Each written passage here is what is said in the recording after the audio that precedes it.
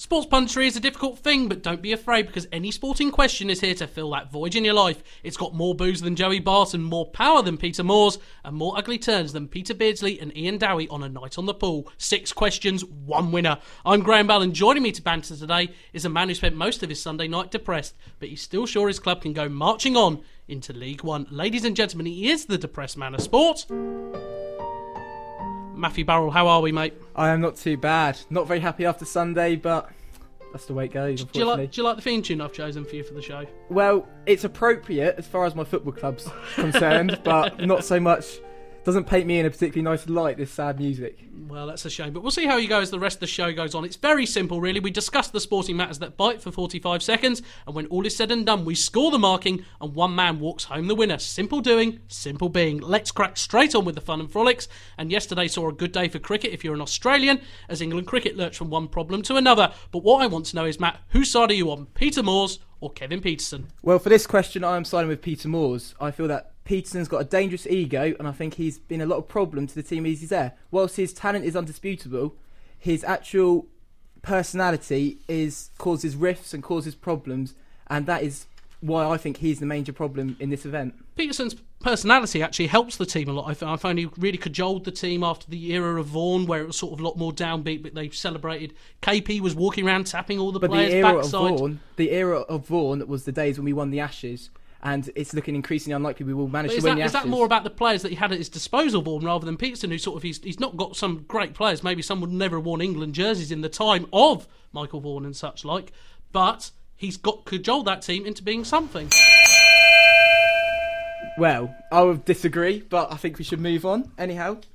And let's go back to football now. And third round fever kicks off with this year's FA Cup, and the usual array of cliches being apparent. So, Graham, what was your game of the round? Quite simple, really. The game of the round for me came at the New Lawn, where Forest Green took on Derby County. What a game. They went 2-0 up. It was 2-2 then, everybody was panicking. It went 3-2. The non-leaguers could do it. 3-3. It was all level. And then a man called Lawless gets sent off.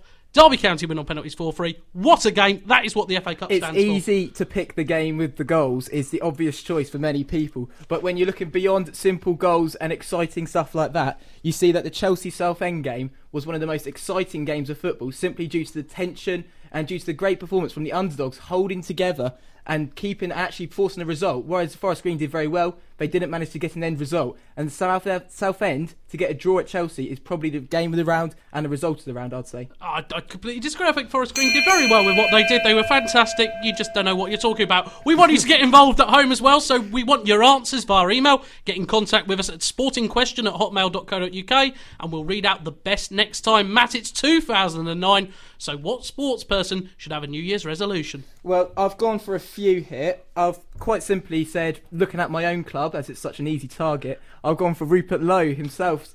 Perhaps his New Year's resolution could easily be to leave, but it's seen as that's very unlikely. Would maybe be to stop selling all our best players and making us an even worse position. You don't like him, do you? Not my favourite person. Anyway, I'm going to go through my 4 very quickly. Arsene Wenger to start seeing things on the pitch. Martin O'Neill to stop looking like a man having a fight outside a pub. Stevie Gerrard to learn to like other people's music. And I've forgotten the 4th one now. It's gone off my crib sheet. It's quite embarrassing, this, all of a sudden. Another one that I personally thought was Andy Murray to maybe go on and actually win a major and to perform better than he has done last year and stop irritating so many people. Is that the Scottish Andy Murray or the British Andy Murray? Well, Scott is only British when he wins, I think. Don't say that, we'll have them on the phone soon. You've got to be careful.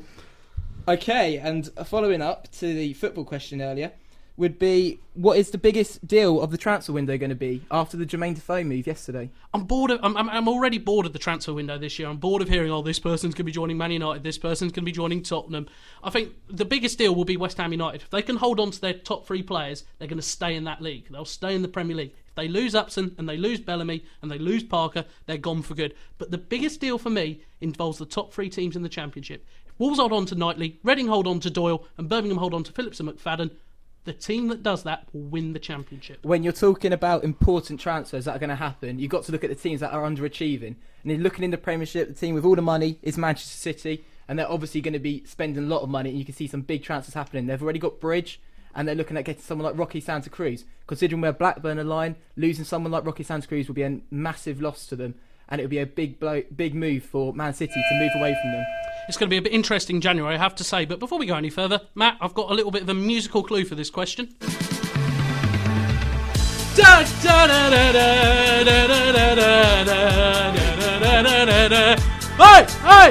Have you got darts fever, Matt? Absolutely not. I can honestly say this is one of these events that has passed me by completely and has probably passed the most of the population by completely as well, apart from yourself. Whoa, hang on it. Darts, Harry, it's one of the most skilled sports on earth, and I've got the feet. It's skilled. Come on, you go stand at a hockey and try and throw 180 3 times. I find it hard to describe a man such as the big lad that done it a couple of years ago as a sportsman. He's a sportsman. What they do is they practice for 10 hours a day. I mean, it's not every day you get to see a 9-darter like Barney threw in it. The final between Taylor and Barney, the two great powers of world darts getting out. Now you got the BDO, and the best thing about the BDO this year is the person that wins the BDO darts will be playing in the PDC. Will be playing in the World Championship of Darts, and it's how it should be, and it's a brilliant sport. The biggest issue I've got is that nobody cares. Brilliant. It's a brilliant sport. You don't have a clue, mate. Seriously, you really don't have a clue about this one.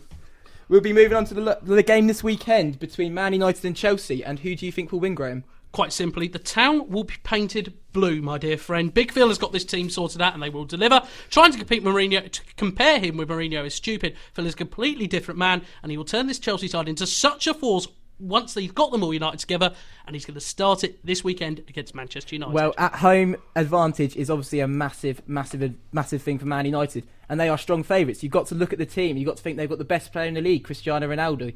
They've got the strongest attacking force. That's if he's not picking himself out of the car yet. They've got the best defence in the league. They've got Vidic, and Ferdinand, if he's fit, is an incredibly strong defence. They've got one of the best keepers in the league.